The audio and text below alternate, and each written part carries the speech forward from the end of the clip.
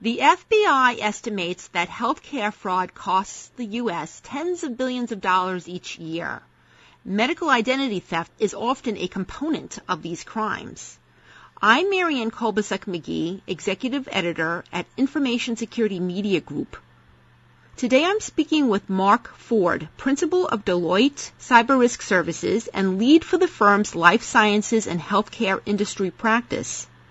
Mark will be discussing with us why the healthcare sector is a growing target for identity theft and steps that healthcare entities can take to help prevent their patients from becoming victims of medical ID theft and fraud.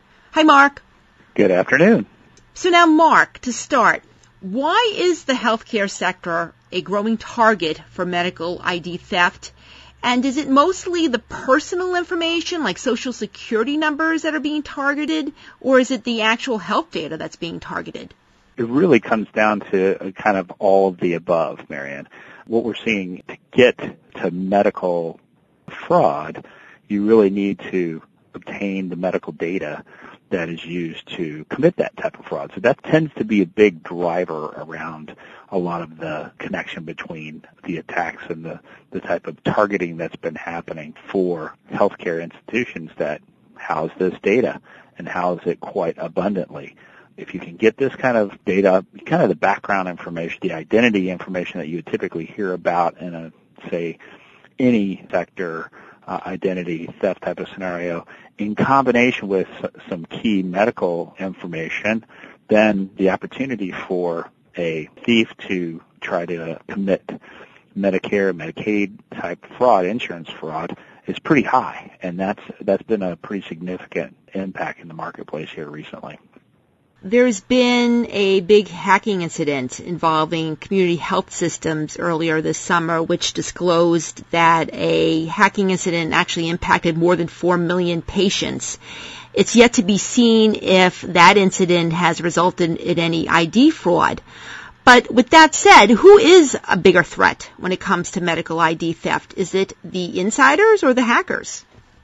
Again, it really has been changing. The statistics that we've seen in the past has been more focused on insider threat. I've been doing this for 20-something years, but in recent history, we've seen a much growing and expansive threat coming from the outside. In fact, the traditional statistics I would quote on almost year on year, we would say about 70% of your attacks will come from insider. Now that statistic is actually flipped, where about 70% are coming from external now. And the reason is driven back to what we were talking about earlier, the value of that data and how it can be used to gain monetary value. And in fact, why the healthcare industry tends to be a little bit more of a target is because they have this data and they don't have quite as much of the protections that you've seen instituted in some of the other likely targets, like financial institutions. Finance institutions that hold some of this key information have been really putting their emphasis around cyber risk and investing in this for many years now. And so their level of investment and their level of competency around how to protect that data has actually moved forward much more rapidly. I like to term it in terms of maturity. They're up that maturity curve much further than healthcare. Now, recent regulatory impacts that have come out from the government, HIPAA laws, the changes in the omnibus rule that we've all heard about have brought this into focus for the healthcare industry, and the industry is on the move, which I'm really happy to see and a part of myself, and that's what our mission is to help the industry start to realize where they are and make that move up and to the right, if you will, from a maturity standpoint, so they can better protect the data that they house and keep us safe from this potential threat. With that said, what steps should the healthcare sector be taking to prevent and detect medical ID theft? Where do they fall short? And are there any special precautions in safeguarding EHRs from medical ID thieves? I would say the first step is really understanding where you are relative to the threat itself and what your potential exposure is. And we've been doing quite a bit of this type of work. In the past, I'll have to admit, healthcare industry has been kind of slow to look at this area and invest in this area. But now that things are moving in terms of the adoption of electronic medical records, that has put this on the forefront, and the fact that you're moving from paper records to electronic records, needing to have the ability to also protect that information simultaneously has been a very key aspect of this move.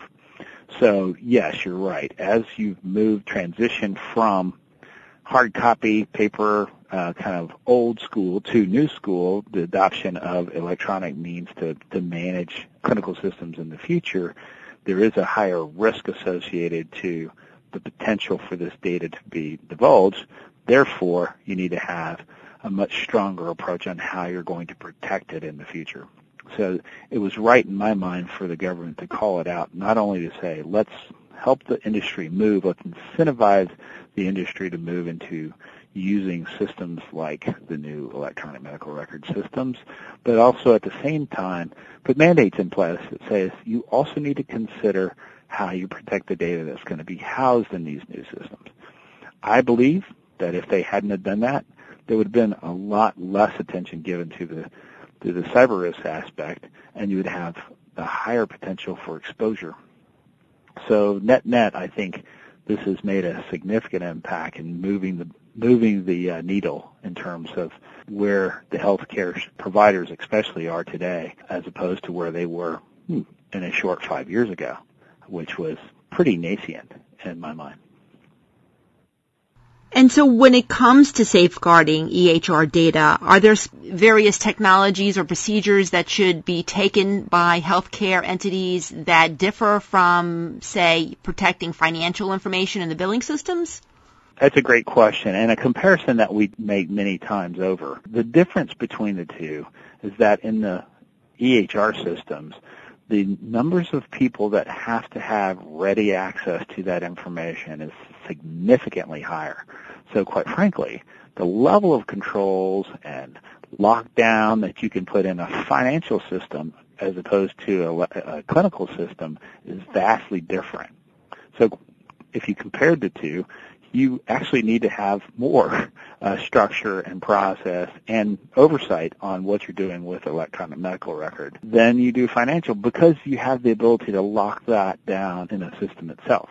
It's actually easier to do than a patient record. And the reason that is because providers themselves need to have ready access to your record so that they can provision health care. It's a life and death situation. It's a patient safety issue, so they need to have the access when they need to have it. However, at the same time, they need to make sure that there's protections put on it, that information doesn't get accessed by the wrong people, or potentially there's vulnerabilities to the systems it's housed on, so that folks who may want to commit fraud can get that access and move forward with their objectives. Once again, the history has a lot to do with this. This has not been a major effort for the healthcare industry. That is changing, and I think the level of awareness that has been put in place with some of the regulatory stressors, as well as the fact that a lot of this has been out and in the public, has really put a shining hot light on this issue and is changing the industry and helping change the industry in the right direction. I don't see, as far as the controls themselves, there's not a lot different. It's just it has to be managed much more closely relative to healthcare because of the kind of ubiquitous data that is flowing through these systems. Now, Mark, besides medical ID theft and fraud, are there any other new or emerging cyber threats that are facing the healthcare sector that the healthcare sector is being either negligent or unaware of at this point? I think part of what the healthcare industry is starting to get their arms around is their relative exposure to the things that we've been talking about already, medical ID theft and fraud, where they hadn't seen that as a big driver for their spend in the past. It's been mostly driven by the fact that they needed to be compliant, and that was kind of the mindset. What we're seeing is if you stay in that compliant mindset. I got to check the box and make sure that I'm following all the government requirements, and this is not something that I'm building into the fabric of my operations, then you tend to miss some of the bigger, more significant risk. And when you have that type of mindset and you are faced off with today's threat environment, which is a rapidly changing threat environment today, and more so than it ever has been, that's when the challenge and the potential for exposure becomes much greater. So I think as the healthcare industry moves forward, adopting very specific programs that allow them to deal with the controls that they have to apply today, but also start to address this changing cyber threat is a very key aspect. And I still think the industry is not keen on that today. They're not thinking about the changing cyber threat as much as they should be. So, Mark, if there was one thing that healthcare entities should do now to raise the bar with their security programs to address these emerging threats and risks that goes beyond just HIPAA compliance, what would that one thing be? I think what's most important to start with is to have a well-defined understanding of the threat environment that is directly impacting your operations. So the first step, the one thing that I would advise is to do a comprehensive analysis of what you do today, understanding how that is addressed against the risks that are out there today, and understand what your gaps are between the two. That's the first step. And if you do that, then you have a better understanding of where you are and what it takes for you to start to close those gaps so that you can start protecting yourself more effectively in the future.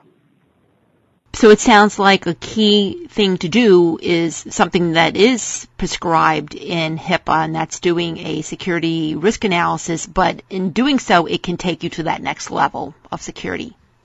That's absolutely right. You have to know where you stand before you can start addressing the risks that are hitting you.